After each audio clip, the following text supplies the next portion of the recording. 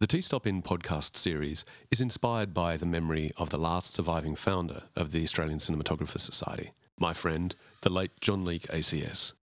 When he and his wife Marion retired from the film industry, they bought a little motel outside Sydney, and it became a tradition for cinematographers and other filmmakers to stop in and have relaxed conversations about the industry and the craft of cinematography. It earned the nickname of the T-Stop In. This series sets out to recapture the spirit of those conversations. But this time, we're inviting you to listen in.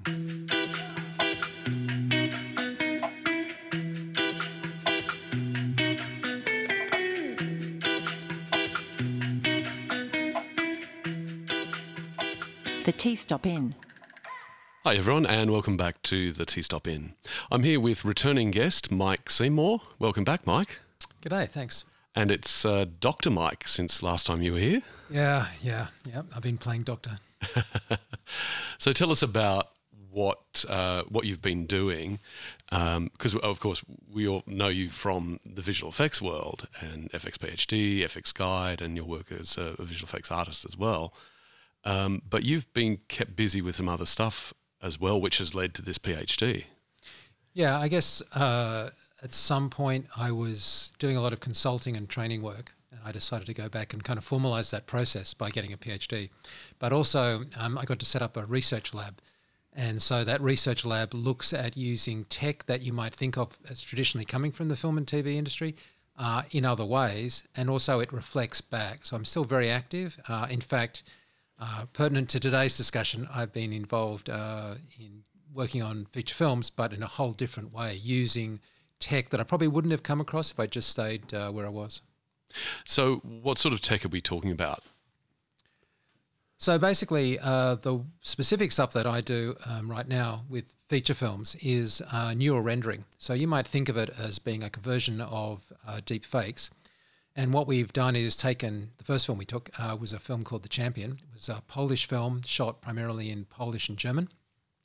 And they wanted to distribute it. Now, the trouble with distributing a film that's shot in that language is you've only got really two options. You put subtitles on it, or you can, dub it. Now, the trouble with subtitling is your eyes come off the actors. And also you have to keep what the subtitles are to a short enough kind of expression that you can read during the shot.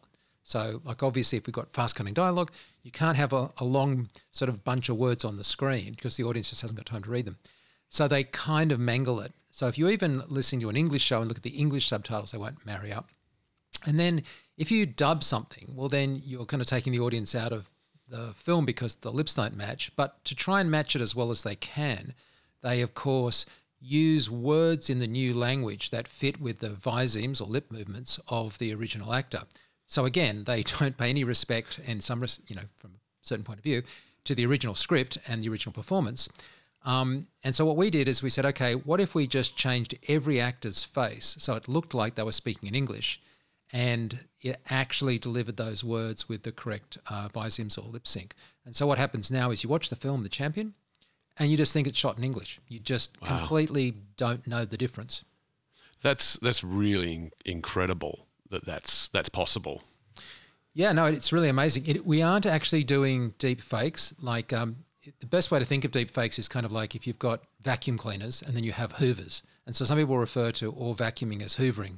And I get that, right? And so some people refer to all of this tech as deep fakes, but that isn't an accurate reflection.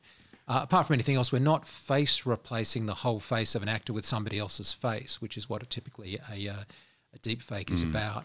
And we're not doing it for satirical benefit. And I'm glad that I get a chance to talk to you about this, because one of the things that I find really, really interesting is thinking about this in terms of respect to the director, the scriptwriters, and the actors. And one of the problems that you sort of don't even think about these things when you first get into them, right? You're like, oh yeah, we're going to change this stuff. But in talking to the lead actor of The Champion, who is actually like Poland's answer to De Niro, right? Like he teaches acting. He's got a PhD in acting. This guy is incredibly, he's a method actor. And so I was really fortunate after the event to have a good sit-down chat with him. And what we were discussing is the fact that there are all of these choices that he's making as an actor that aren't being reflected in the process when it's either dubbed or subtitled. And then we started getting into this idea that when you change the language, as I think they even do during acting classes, right? Like if I give you a line like, hey, do you want a coffee? And you answer with, yes, I really need a coffee right now. You could emphasize the right now in that, or the coffee, right? You could say, I really need a coffee right now. They're different choices. Yeah. Okay, so now imagine that you make the same choice as an actor to hit the right now at the end. Right? I really need a coffee right now. Now we change that to Korean. Yeah. Well, the bit where the right now falls in the Korean translation won't be at the same point in the sentence, yeah? So I've got a few examples of this, but so literally it might be that the same emphasis of that intent of the immediacy that actor is making a decision on happens to mean that he should be emphasizing in the first third of that sentence, not the last bit. Well, if your Viseme's your thing, in other words, you're trying to just do dubbing, you have to go with how their mouth was moving. So they're now emphasizing completely the weird wrong words. Part of the wrong part of the sentence. Exactly, yeah. So it's very disrespectful to do that. But what else are you going to do, right? So what we were trying to do is operate at two levels, like this sort of super technical level, but also at a creative level, and saying, you know what? Now we can actually change it so that emphasis hits wherever that actor makes that choice, because we're actually changing effectively their face to be their own face, of course, but much more closely to the original intent.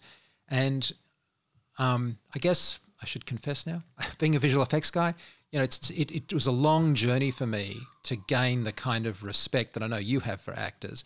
I was a little dismissive in the early days about like, you know, how hard can it bloody be? And I came to like just really learn that it's incredibly difficult to do this stuff. And then just the whole issue of subtext, like what's not being said, like those pauses and all of those things that we take for granted in our own language. Well, how can that be traveled through the process? There's a very long answer to a simple question, but that's what I do. Yeah, no, it's very exciting. And are there other ways that this same technology could be used in filmmaking? How open-ended is it? There are an enormous amount of things that you can do, and in really, really interesting ways. This particular example of neural rendering is changing somebody's performance. But of course, we could be taking the same performance and doing it so you're merging two takes. But instead of doing a kind of a morph or some kind of thing in the middle, we could just basically change if you're doing a later dub, right? You've got somebody coming in to do ADR, you could use that much more effectively if in the ADR process they discover, and I do mean discover, a creatively more valid way of delivering that line.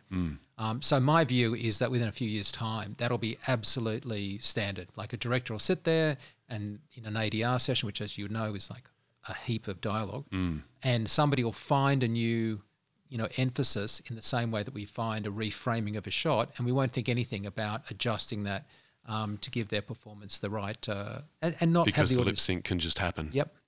And is it going to be that easy that it will be a routine thing? Oh, absolutely. There's no doubt about it. Yeah. I mean, we're at the beginning of a massive kind of change in filmmaking. Like this is digital cinematography, again, like that level of change. So we're talking there about the impact of AI more broadly, not just in this particular. So can you kind of explain a bit about what AI really is? Because there's kind of the sci-fi version that we've all been hearing about for decades. But what is AI as we know it now? Sure. So the first thing you have to understand is that we very rarely use the term AI because, as you point out, it's so broad. So that's like artificial intelligence. It's like, what does that mean? And it's like fairly ill-defined, except for we all lump it in as this kind of new magical thing that is really hard to define. So the first thing I would say is we tend to discuss about machine learning. And machine learning is a better phrase because it articulates that the machine has somehow learnt to give you a plausible response. Now, it might be a visual plausible response. It might be a plausible mat around somebody, or it might be, in my case, a plausible delivery of a line. And it's learnt that, and that's what makes machine learning at the moment so powerful. Earlier versions of artificial intelligence, somebody tried to program the artificial intelligence. Like, if you say this, then I'll say that. If you don't say this, I'll do something else. And that was trying to conceive of a kind of a branching tree of decisions, and it just never really stood up. Because that's not the way that a mind works. Not the way a mind works, and also it just doesn't tend to produce plausible results because you're sort of second guessing. Whereas what machine learning is doing is saying, look, I'm going to learn from normally a vast amount of stuff in very different ways. And then I'm going to either transfer it or plausibly reproduce it in the style of, or reference that in some way that is insightful. And so you end up with things. So let's jump to text, right? So we've heard a lot about these new forms of generative AI that are text-based, right? It's really exploded into the popular consciousness in the last couple of months, hasn't just it? since November, yeah. Yeah. Okay, so in that case, it isn't Google. Like if you ask Google a question like, when did the Queen die? It's referencing some kind of database about the correct answer. What generative AI does is it gives you the most statistically likely answer to that, which isn't necessarily the same as knowledge. So in other words, it's not sort of saying, well, we've got a verified source on this. It's saying when people ask that question, this is the most sort of common, sensible phrasing of an answer that I can come up with. Now, you might think that's a pretty subtle difference, and in many cases it is, but it has a huge difference in terms of originality, or at least correctness. So if you have something in the popular culture right now that was an urban myth, right? Like imagine that it was more likely that you die of an aeroplane crash than getting married over the age of 30 if you're a woman, right? Okay, now that may have no basis in fact, but if that's been repeated enough and is common enough in the kind of domain, then a generative AI will pick up that and give you that in an answer. Whereas Google is more likely, or something like Google that's Wikipedia or whatever, is more likely to come up with a correct answer. But of course, it's not going to present it conversationally in the form of something that seems like someone's speaking to you, which is going to give you like a block of text. So if you're willing to live with the fact that it's only a language tool, not a knowledge tool, it's astounding. It just seems so remarkable that it's magic. One of the things that we've always been told about computers is that they will never be likely to actually do anything creative. The creative jobs will be the ones that will be around after AI. I think what a lot of people have been surprised at in seeing the way that this generative text generating in particular has worked since it's kind of burst into the public sphere in the last couple of months, is that there's stuff there that looks, even though it's drawn from existing source material in terms of how it's been taught and it's being prompted to create something, there are sentences and paragraphs that feel like they're genuinely creative. So let's use a visual example, right? Imagine I'm asking you as a DOP to shoot me a shot of a guy coming towards the homestead, and I say, I want it to look like David Lynch, and just really very kind of quiet and foreboding, right? Now, you are a naturally super creative guy. I know this because I've shot with you many times, right? But here's the thing, right? I articulated that by referencing things that you knew, and that would allow you to say, oh, okay, so now I'm guessing what you do, but you tell me, if I ask you to do that, and it's we're in Cooma, and I'd go and look at references of his work and take examples and look at what made that work. Now, is that uncreative? No. Is that a valid way to make something that's original?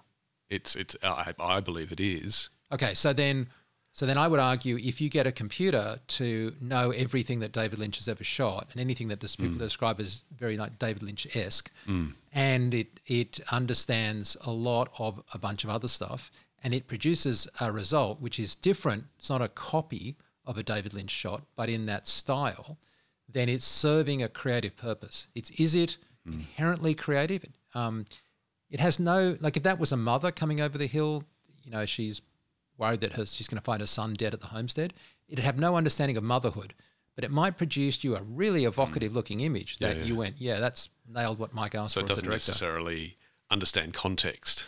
Yeah, but the trouble is we kind of romanticize creativity as being an isolated, the myth is you've got a genius, right? And they just sit in a room and ideas come to them. Yeah, and they paint this thing that no one's ever seen before. But if you look at Picasso, he didn't go to Cubism straight out of the gate. He had the Rose period, he had all this figurative work that was quite built on that entire heritage of French and European painting. And so unfortunately, it isn't the case that you tend to just pull stuff out of your butt. It's just that you actually reference all this great stuff and you look at it, which is why we like style books, right? Yeah. And like when I ever worked with production designers or in visual effects, we just loved having a style book to get a feel for what they were talking about. And then we'd find ways of applying it to this new thing. And that is the point we're at with this stuff now, is that it's very good at saying, oh, okay, so you'd like David Lynch-esque cinematography of a Pixar film. And it goes, oh, I understand Pixar films. I understand David Lynch films. It doesn't understand them, of course. It just knows a lot of them. And then it comes up with a plausible hybrid. Yeah. Now, am I saying that it should win an Academy Award? No, but it's plausible, right? But sometimes plausible is like really good. Yeah. It's easy to underrate plausible. Yeah, I mean, obviously, every once in a while you see a shot in a film and you just think, oh my God, I've never seen that before. That's incredible. But most of the That's time... fairly rare, though. It is, yeah. And also, you kind of stylistically want things to flow. So there is meant to be a style normally. Now, maybe it's only scene-based, but, it's normally like not just random, unless you're watching, I don't know, Doctor Strange and a Marvel film or something. Leaving that aside for a second. And so, it's completely plausible that you just build up these mental models as an individual based off a kind of collection of impressions that you've had over, obviously in your case and mine, decades. And the computer does that just very, very quickly. So it doesn't need decades. It needs since November, really. Yeah. So how far are we into this transition of AI starting to make an impact on what we do? I think we're at the beginning of what's going to happen, and there's a big lag between what is coming out of the labs, what is going into films right now, and what we have on our screens. Now, that used to be something that you'd measure in years, but so, for example, I was at the Academy Award Bake-Offs in Hollywood, right?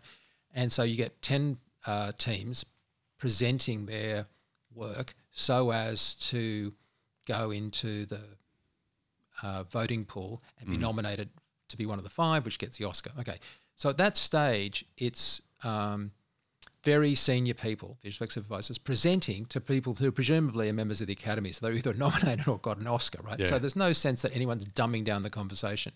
And I was kind of really amazed. There was like only a couple of occasions, maybe 3, where people mentioned AI, and it was nearly always like this.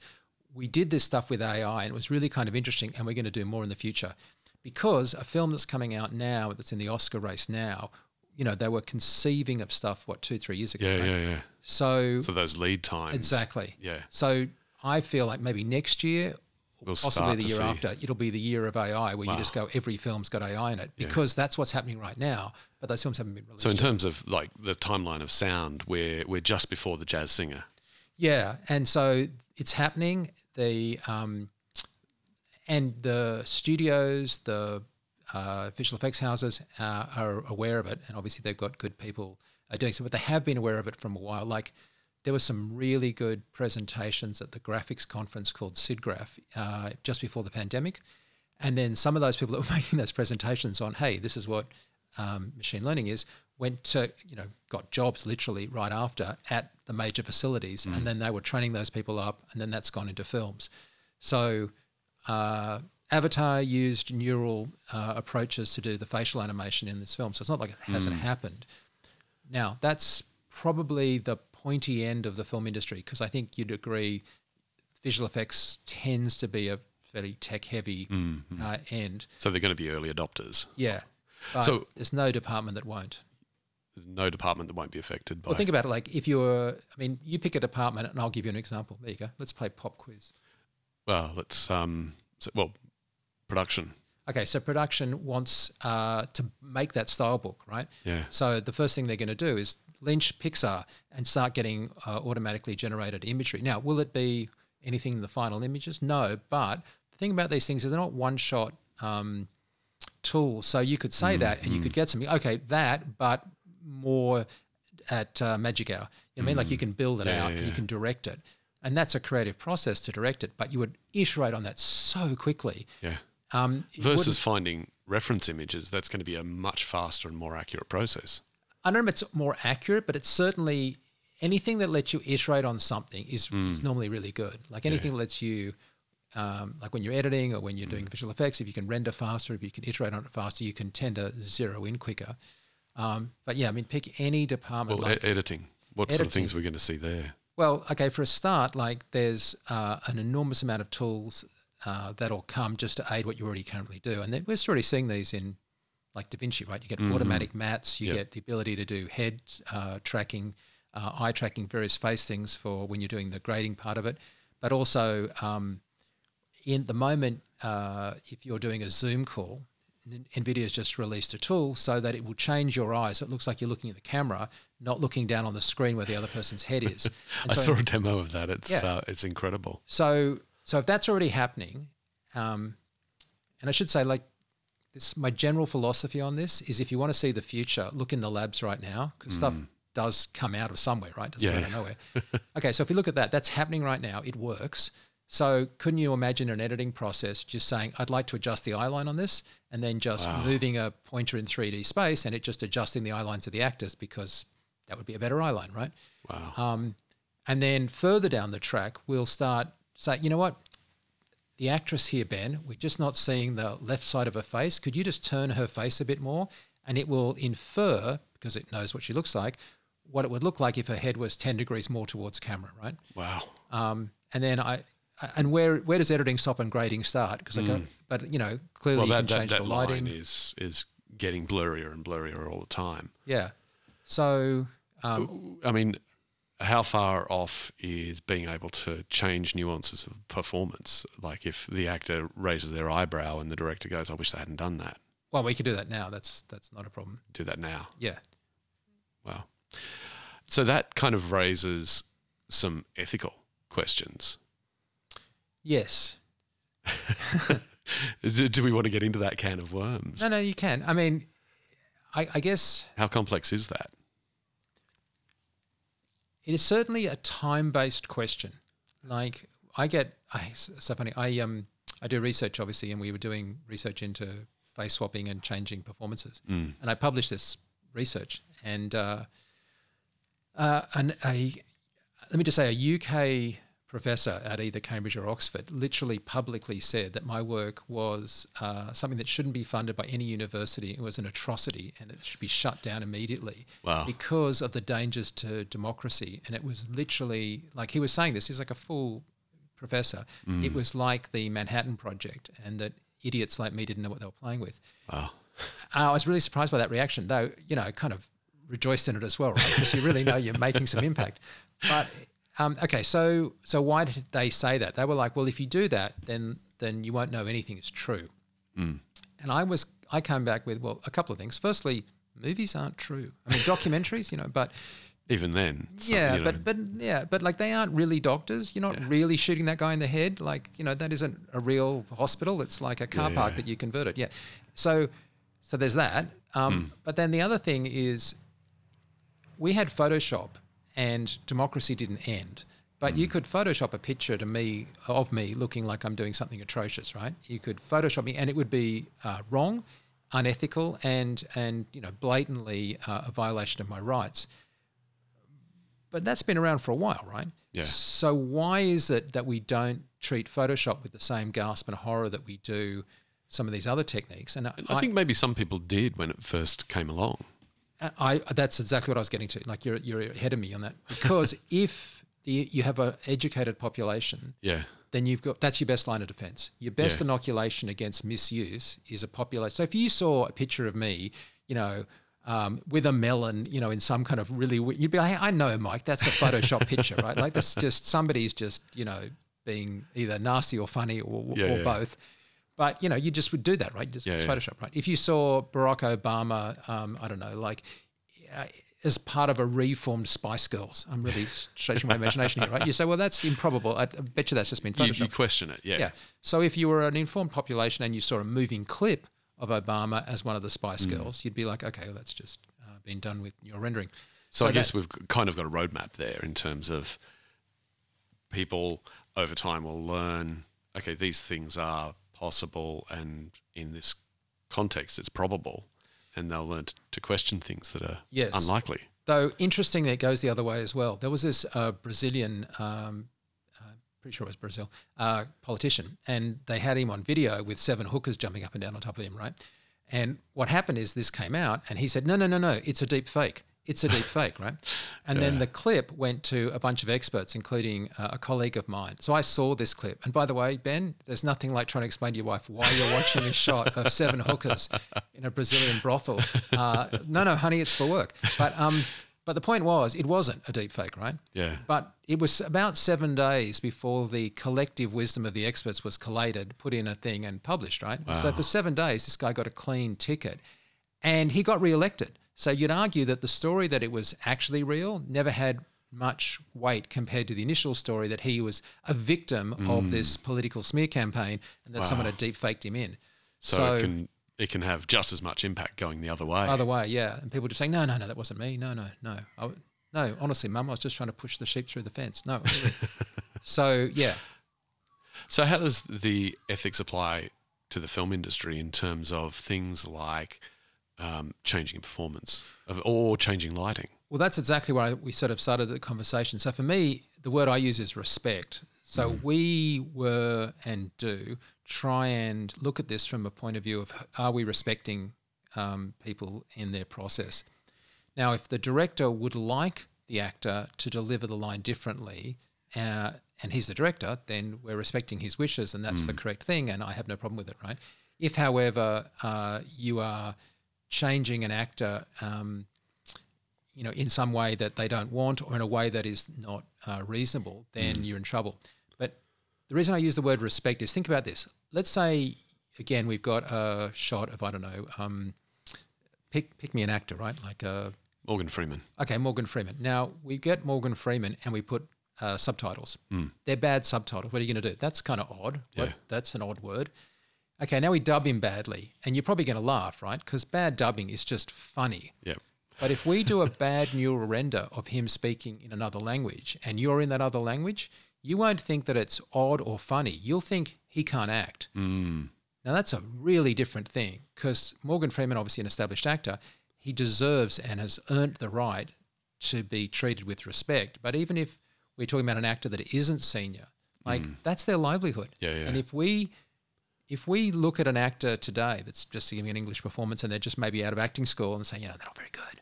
They're just, it's not, I don't really believe them. You sort of judge, you might be nice to them on the set, but you're like, this dude isn't really, got the chops. Yeah. But if as an established actor and they are giving a great performance with lots of subtext, but we change their performance in a way where all of that subtext is lost, and then another audience goes, that guy can't act. I don't know why. The English think this guy's such a good actor because he's like terrible. I don't believe that he was a father for a second. So there's a huge responsibility and a respect issue. I don't know if that's ethics, but it's certainly probably on the edge of it. Yeah. And conceivably that could go the other way as well, where you have somebody who gives a mediocre performance and the director in post is able to manipulate that to the point where it becomes compelling. Yes. Now, is that a problem or a good thing? Well, is it? I would say that's a good thing. It's from the point of view of that particular film, it's a great thing. I mean, I worked on a film where there was an actress that was hired, and I saw this film and I thought she was brilliant. I wasn't casting, of course. I was just on the film. Yeah. And she just couldn't deliver. And I remember sitting with the director late at night and he was like, I don't know how this other director got such a good performance out of her, because, she's just wouldn't. And she didn't have an attitude. It wasn't like she had the huff or anything. But I swear it was just didn't believe her. And now the first director managed somehow, through editing, through really good cinematography, I don't know what, to get a great performance out of her on screen. So I say, if you can get a good performance and obviously you don't want to, do anything that's like nasty, but if you can do anything to get a good performance out of someone, do it. Well, it's kind of open, isn't it? Yeah. Well, I guess we're again, like the Photoshop example, that example is already there to a certain extent with editing. So, I've certainly seen situations where an actor's performance has been saved in the edit. Yep. Many, many times. Yeah, exactly. And you can do that often with just the timing of the cut, and no one ever questions that. But again, we're so used to that, right? So this new tech we're just not used to yet, I think. So once we're used to it, then you'll be, less prone to saying, oh my God, that person is the killer actor, and more like those filmmakers are good filmmakers. Mm-hmm. What do you think the impacts are going to be on the script writing process? So it's without a doubt probable that people are already producing a lot of early drafts of scripts to knock stuff out that involves ChatGPT, because it's just so good at doing what it's doing. So I guess my thing is there is a role for writing a script in a different way that says, I'm just trying to kind of get the bones of this thing up. And so in the same way, if I was doing something visual, I'd do a, stickman sort of sketch to sort of say what I wanted. You'll be able to use computer writing tools to kind of like, I need a bar scene here, and I need kind of this. And then a really good writer sort of read that, take that, build from it, extend with it, and see things in it suggested that they maybe hadn't thought of, and go with it. So in that respect, some people will be mortified by me saying that, and others will think, oh my God, I've had writer's block and I've stood there with a white page and I can't. It gets you past that point. Yeah, I can't get going. Yeah. And if you could just articulate something, and I've done tests. I did tests with people that were in vet, in law, and in visual effects, and I said, just give me a sentence, and I'll 2 sentences, and I'll give you, a couple of paragraphs back and see what you think. And I think in every case, in the ones that I did, people went, that's ridiculous. They're referencing things that I never mentioned in my part of the process, but are plausible things that you would go to. And they were kind of stunned, because if it's not in your area, you think, well, yeah, but if it was in my area, it wouldn't be. Yeah. So I don't think script writing. A script writing is the same as any of the other creative crafts, right? A lot of script writers would say the best way to become a script writer is read lots of scripts. And I think that's absolutely true. All the people that I know that are good at script writers read an enormous amount and take stuff in. So it's kind of the same deal as the other areas, except for it's happened so quickly that I think it's caught people off guard. Yeah. And I guess being able to generate ideas and expand on things very, very quickly, and again, being able to iterate very, very quickly could change the process in terms of how you can get to something that's functioning as a draft. Yes, though we did do a creative workshop where we had groups trying to come up with some fresh concepts, and we discovered that if you don't know how to use the tools, you get lost in that process of just trying to understand how to communicate with it or what to say to get a good response. But if you are versed in how to use the tools, then they're really good ideation tools. But it's not like somebody that knows nothing would sit down for the first time and enter a few words and get a masterpiece. It just doesn't work like that.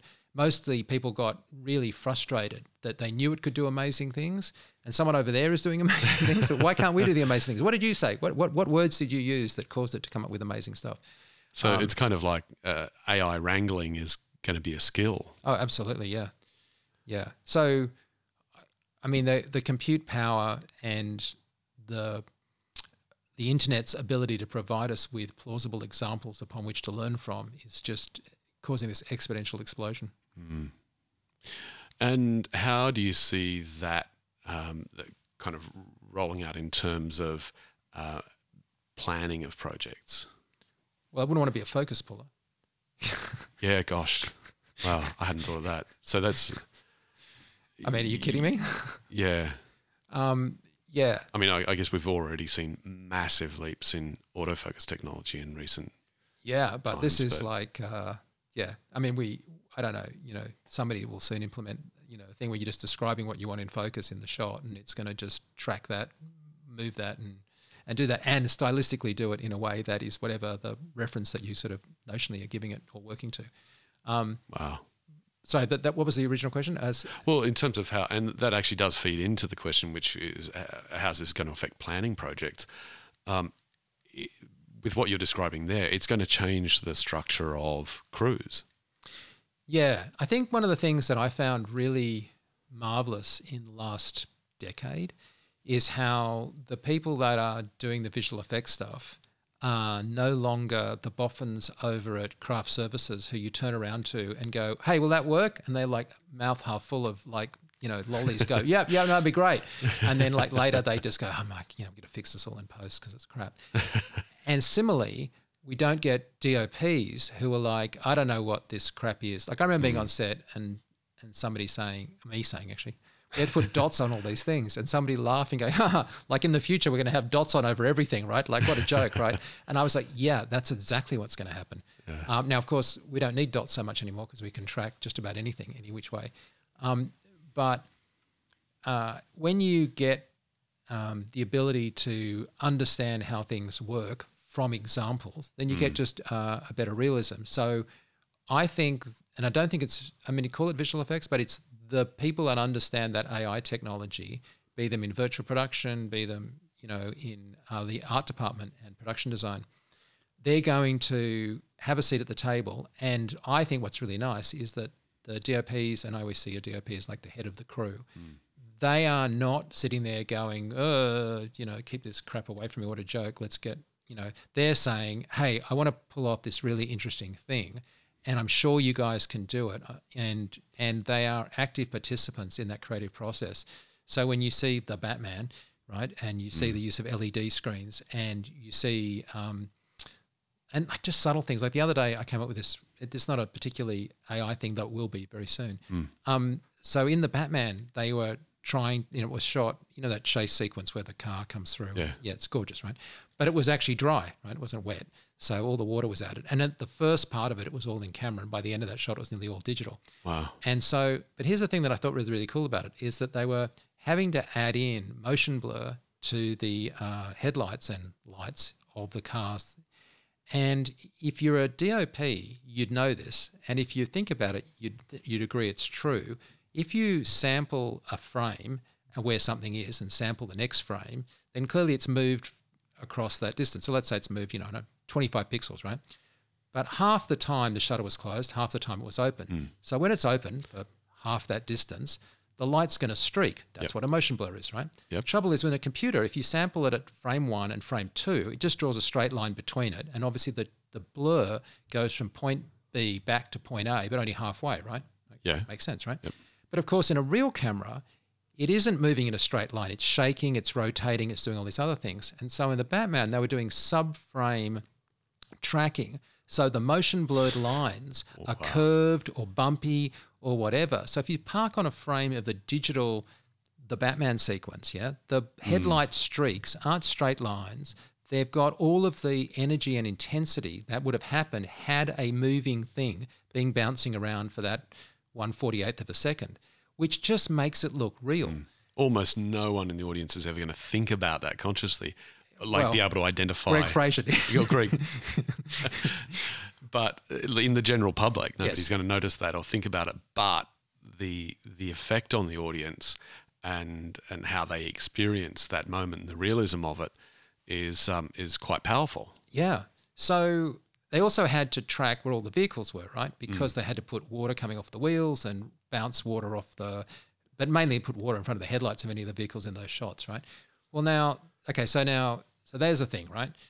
That was really, really hard. And the guys that worked on that, in this case, was it Weta FX, like one of them is in the Oscar nominee pool for the Batman, okay? The thing is, that was really, really, really hard and took a lot of time. But what in that picture couldn't be done with machine learning? Like for a start, working out where all the cars were so you could make fake kind of objects, phantom objects in 3D so that it would have something to bounce water off. Obviously, you don't see that digital car. It's just invisible, but it causes the water to bounce when you add the digital water. And causing all the motion blurs to have those kind of proper optical effects, which were really hard to generate manually, but done beautifully in this film. That's stuff that'll just be really quick to do, right? And so I swear to God, in like 5 years' time, you're going to have that sitting here on your computer as just a button, right? You just go do that. Like work out the geometry in the scene, give me fake objects at all so I can light those surfaces, bounce water off them or do what I want. And so that's shortening production cycles. And it's also lifting the bar. So in one sense, we've had this forever, right? The images get better, but normally it used to take almost as long. It's just that the audience kind of expected better. Well, I think that's changing now. I think that we're going to get shorter production cycles. It's going to get better visually, more accuracy, more, fidelity. And while I agree with you that no one would explicitly notice that, you, because I could tell and look on your face, didn't think that half those sequences at the end of the Batman chase were digital. No. They didn't, because they just had the authenticity of that visceral cinematography that Greg defined and the artists interpreted. And that's exactly what the machine learning is going to do. So it's really going to bring a lot of what has been possible but very, very labour intensive work down to the click of a button.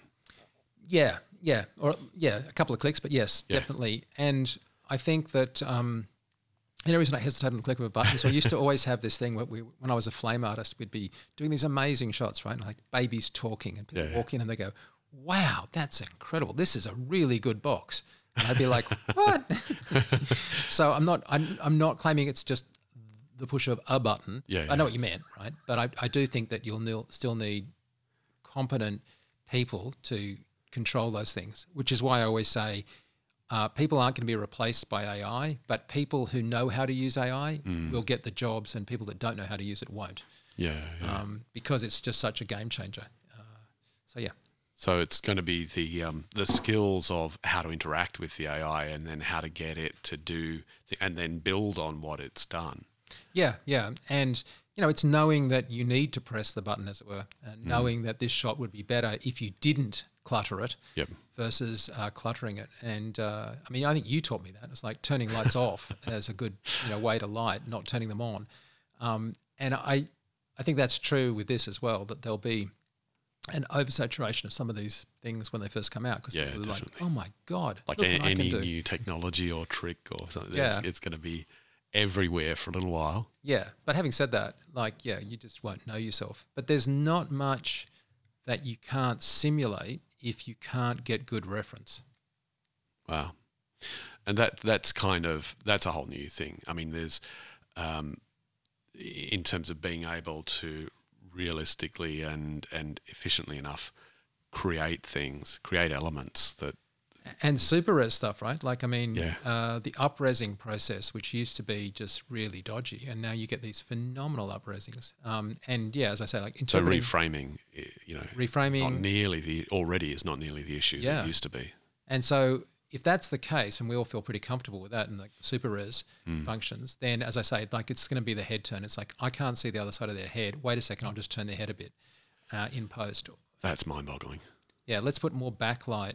The thing about faces, which is, let's face it, mainly what we want to look at, is that they're roundy, overly bald things, and they work really well for doing things like, they're relatively consistent. I mean, most heads are digitally speaking, similar, and they're round, and I guess there's a lot of reference material available. There's a lot of reference of them. And, there's nearly always two eyes and a nose and a mouth in the same kind of place proportion. There's just so much consistency. Now, we're highly tuned to the subtleties of the differences between those. But generally speaking, you get a crowd of people, most of their heads look pretty much the same, which is what a computer needs to be able to then learn how a head would look if you could see the other side of it. And it's sort of plausibly saying, it's not a perfect copy of the side I can see, but I know it's sort of going to be like this, and if I've got other images of the person. And I think this is something that is never really discussed, but we certainly felt really proud of this. It isn't like you might imagine that all of these things require mountains of hours of stuff. We did the Champion, and we had shots that were 24 frames long, 20 frames long, not even a second. And we had no training material from the shoot. On the shoot, we never asked them to film anything different. There was no dots on faces. There was no, hey, can we just get you to stand under this special array of lights? What we had as input to doing their faces was nothing but the final finished graded film. Wow. Nothing required at all, zero, not even outtakes or B-roll or second takes, just the film. So based off how it worked, and it's not quite this simple. I'm kind of simplifying it. But once we get a fairly good idea, then we only needed like 18, 20 frames to be able to change that performance. Wow. Which, if you were speaking to me like a year or two ago, I'd have been, well, you need, 40 minutes. Wow. Well, it's that big a change in that shorter time frame. Yeah, like when they did David Beckham discussing malaria and they had him changing his languages, I think it was about 40 minutes worth of training material. Wow. And so you can do that now with just the content within the film. Yes, just with the content within the film. So what about things like aging and de-aging? So that's coming to a store near you very soon. There's going to be a fairly commercially available thing coming out of beta in the middle of this year. It's in alpha now. That it finds what it thinks is the best face in the sequence, like in the shot, and then it de-ages that with some controls, and then it applies it to the rest of the shot. Wow. Because again, we know now that your ears get bigger, your nose gets longer. Like we understand how faces work, how that works visually. And the computer did it by just looking at tons of faces and going, hey, these ones look different from these ones like this. And so in Photoshop right now, as a still, you can download a plugin for Photoshop by Adobe, and you can put your own face in and it'll say, older, younger, more hair, less hair, and less or more wrinkles. And it works great on a still. Yeah. And so that's we're kind of 6 months maybe away from that being realistically available for do you remember when cameras came out with that button? I think it was Sony that did it, where it basically hit the skin tones and softened them. It didn't soften anything that was high con. Yeah, and suddenly you had all these actors on soap operas that were remarkably like without skin detail. Yeah, it's going to be that. It's it's going to be a very, very significant couple of years. So what we want to look for is the sort of, dare I say, the truth, or like the spontaneity, the originality, the kind of the things that just ring as authentic. Like when people say to me, hey, you could make a video that made the Prime Minister or the US President looking like they're doing something. I'm like, you could, and we'd make it look marvelous. But if I was trying to actually, fake a video of somebody, I'd shoot it through a shower curtain on an iPhone, wobbly with bad audio, and like, hang on a second, is that a donkey? What the? I can't even see what's going on, right? Because it's that gives it visual authenticity. And so filmmakers will come up with ways of using these things that resonate with us in a kind of a true sense, and then that'll be amazing. But there'll be others that'll just, gosh, look at this fun button. I was having a play with one of the AI image generators, and I gave it a prompt of an old wizard in the style of Rembrandt. And, like most cinematographers, I love Rembrandt's style and lighting in particular. And the results were amazingly good. Of the dozen or so images, I'd say probably 2/3 of them were at a glance very, very convincing. But the thing that really got me was the lighting style was bang on. Like it was real Rembrandt lighting. Yes, because you recognize what Rembrandt lighting is. And so we shouldn't be surprised that the computer recognized it as well. We shouldn't be, but I was. Yeah. No, it's good that it does it, yeah. No, look, I've certainly changed my profile picture to one that's taken by Annie Leibovitz. And I'm serious. My profile picture is an AI-generated image of me by a photographer I could never afford. So in terms of lighting, with what it understands of lighting and then combined with manipulating the image, I mean, we've had tools for quite a while now, where we can make changes to the lighting in color grading, but how far, like you were talking about, increase the backlight there, how far will those tools be able to go in the near future? I'm kind of loath to do this bit because I always sound like a prat, and I actually don't like people that are futurists. Like I really, really hate them. I think they're just annoying people. But if you'll excuse me, and I'm going to give you you think where I'm going to go with this next comment, but I'm going to tell you what it's actually going to be like, I think. And it's not futurist stuff. I'm pretty much willing to state my reputation that this is within 24 months. you'll be able to film, as in capture, a child's party, and then your, say, a grandparent, would be able to take on their iPad and watch that from any angle. So think about that for a second, right? I would film the kids' party.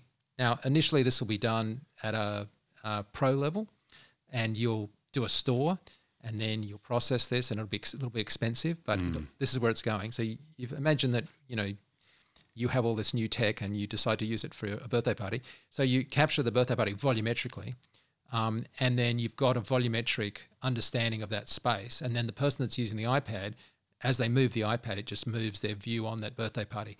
And we won't think anything of the fact that you could, let's move around because Bob's head's in the way and I can't see the candle being blown out. You move your iPad to the left and you see around Bob's head. And the reason for this is that it's going to be a combination of sensor capture and NeRFs. So NeRFs are a way of basically using machine learning to plausibly connect up a bunch of images in such a way that you reconstruct a three-dimensional set. Wow. So it already works, and you can, basically have a turntable around an actor that looks like you can just go anywhere around the actor. I did it on my iPhone in Korea of a horse sculpture, and I can't show you this right this second, but you can just move anywhere you like around the horse sculpture. And now it took me a little bit of time to do that, and it took a little bit of time to capture, but that's exactly where it's going. And that's the kind of extra dimension. It's not like, hey, we're going to be able to add some backlight. It's like I'm going to actually have a volumetric recording of this event in a room.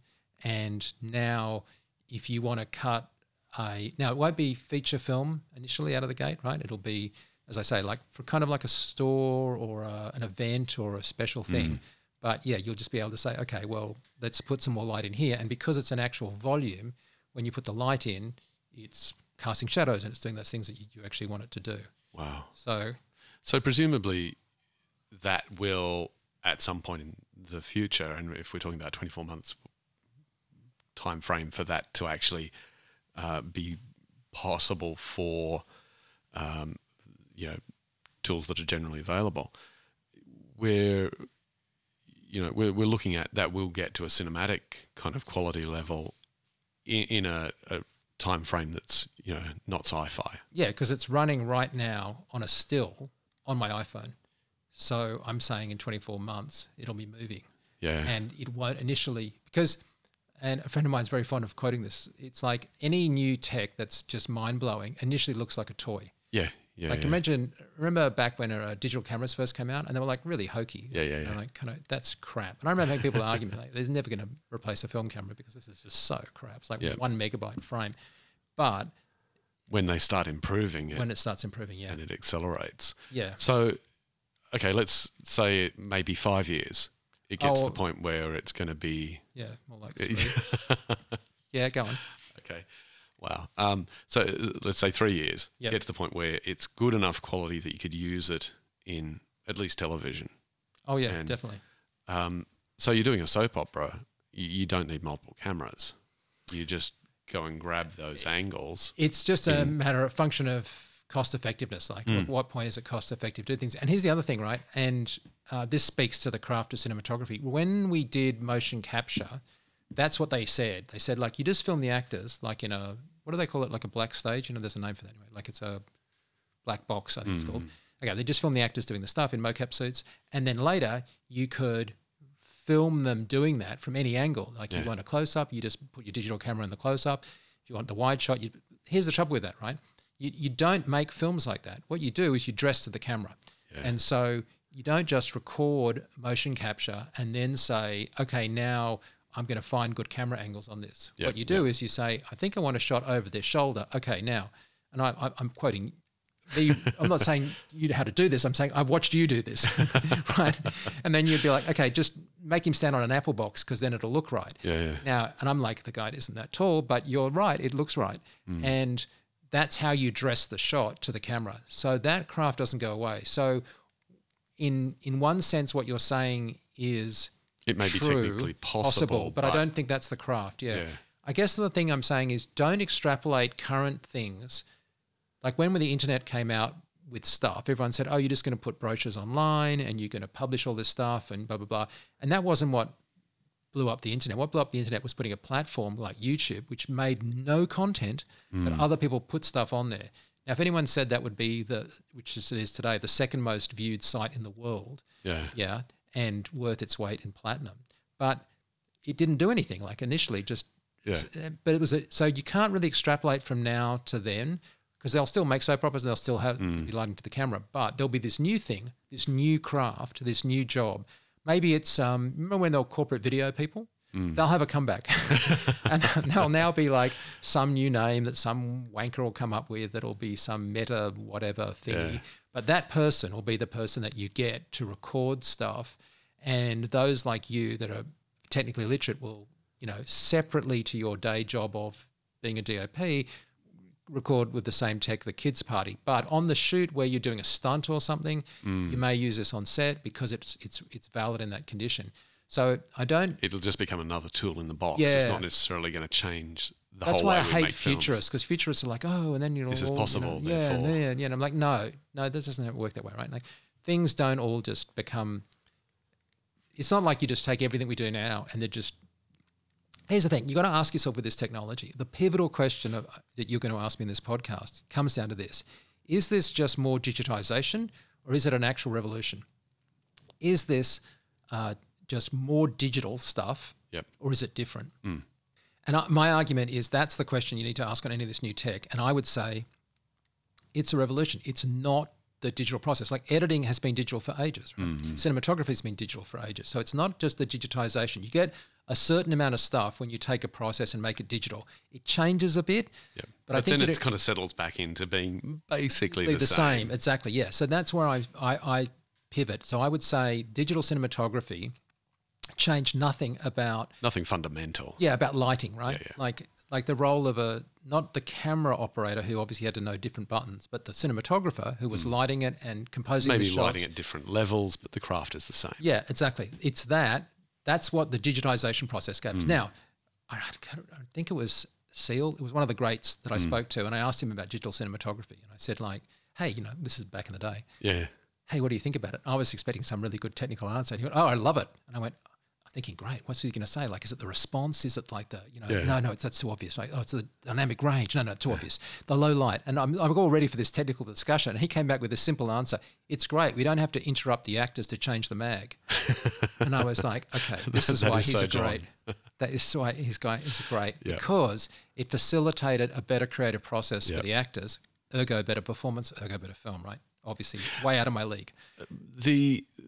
The thing that the magic that happens there when you've got good actors bouncing off each other and in the moment is that is something that is happening on a different plane to what you can kind of quantify with all these processes. Yeah. So creating the conditions where that can happen is a powerful thing. Yeah, exactly. So I would say that a lot of this AI stuff is different from the digitization process, which facilitated the same thing better or easier or facilitated better ways of working, not having to cut so often, not having to disrupt everything so often, or maybe just a whole lot faster to look back at playback on set, right? Yeah. But still, like it was a different thing than if you go, you know what, I'm now going to volumetrically record this event, which would allow someone to participate in it in a way that they previously couldn't as an active participant rather than a passive. Doesn't make one better or worse than the other. It's just a different thing. And so that's my live or die on the hill kind of moment. This isn't just the same as making something more digital. So what does that mean for the audience? Like what's going to change about the audience's experience? Well, as I say, I think one of the big things, apart from the things we mentioned so far, is this idea that you could have something that's more active, right? You could have more interactivity. So my primary research is around digital humans or digital people. And so if I can, I'll tell you a quick story. Yeah. So I was, there was a presentation of a digital child done by Dr. Mark Sager. And I was lucky enough to write a paper with Mark on this. And his team did most of this work, right? Anyway, so he's got a digital baby on the screen and it's interacting in real time with him. So he's talking to the baby's like gooing and cooing, and it's doing that because it's reading his face, it's listening to his voice, his intonation, his expressions, and it's just reacting to what it's seeing from sensors that it's going into the computer, right? Now, Mark presents this to a room full of academics. I think I've told you the story before, but I apologize. It's such a good story. He's presenting this to a room of academics for 25 minutes. He's explaining the tech, right? It's modeling the brain chemistry of a child. So if the mother had had like a cocaine addiction, that would change the biochemistry of the child's brain, which would cause different, things in the face. Like, there's no doubt that this is ethical, quality research at a completely sensible level. Yeah. Beyond sensible, aspirational level of using the technology for good, right? Not a party trick, not a gimmick, and not a visual effect. So he discusses 25 minutes, right? Then the baby is up on the screen and the audience is all sitting there, like maybe 100 people, and he's talking to the baby. And when he at some point moves away from the baby, because he's changed the dopamine levels artificially in the brain of the child, she gets quite agitated quite quickly. And so she starts crying when he's away from her field of view. And then he comes back and says, no, sorry, I'm here, hello. And because he raises his pitch and does all the things that you do to a child, the baby soothes down and is gooing and happy again, right? And this is really impressive tech. They can even hold a book up with a picture of a sheep and she'll go, sheep, right? And this is happening in real time with the audience there. And at this point, Mark says, which I saw him doing this like a bunch of times, he goes, and of course, we also modeled the pain response. So if I hit the P key, I'll shock the baby. And as his hand moves towards the P key, the whole room goes, like, don't shock the baby, right? Yeah. At which point, they all then laugh because they realize this is a completely valid thing, right? You have to have a pain response. Yeah. And you're trying to do a simulation of a child. This is not a trick, right? So they all laugh out loud, like how silly that we just all gasped. Yeah. And then Mark laughs, because if you're in a room with 100 people laughing, you laugh, right? And then the baby sees Mark laughing, and so it starts laughing because daddy's laughing and everybody's laughing and it's lots of laughter. And then the audience sees the baby laughing at the same time at a joke at her expense that she doesn't even get. The whole room just a laugh. I mean, if you're in the room, it was electric. Like, it was just a moment and you were like, oh my God, that is a system one front of brain human response. Wow. If I showed you a video of that, you'd be like, oh, okay, I sort of see that. But you wouldn't have the same immediate kind of like emotional reaction that you get. So as good as feature films are, and I love them to death, there's a different sensation if you have an immediacy of an interaction. And I went into a virtual space with a volumetric mother with her child. Yeah. And she was kind of crying, talking to a child, because the team had said to the actress, who wasn't particularly good at acting, and they said, oh, look, your baby's here. Why don't you pick up your baby and talk to your baby on her 18th birthday? Now, the mother started actually kind of tearing up because she'd never conceptualized that. And so she's got a real baby that's hers, and she starts trying to talk to her own child, and she forgets about the cameras. Wow. Okay, so I'm now witnessing this replayed in volumetric, and I'm in the space, and I take a step back from her in the virtual space because I felt like I was crowding in on something that was like inappropriate. Like, I felt like I shouldn't be that in her space. Wow. Now think about that. I never, with Angelina Jolie on an IMAX screen, go, darling, we should sit further back because I feel like we're in Angela's space here a bit. And I think we should just give her some room. And it's happened to me multiple times. There's a Shoal project about the Holocaust. They got Holocaust survivors and they recorded them, and they had them sitting there, captured in multiple cameras with multiple bunches of tech, and then they built an engine so that you could ask the survivor a question and the survivor would answer. Now, it's a recording, but it was a branching thing. So if I said to you, what day is it?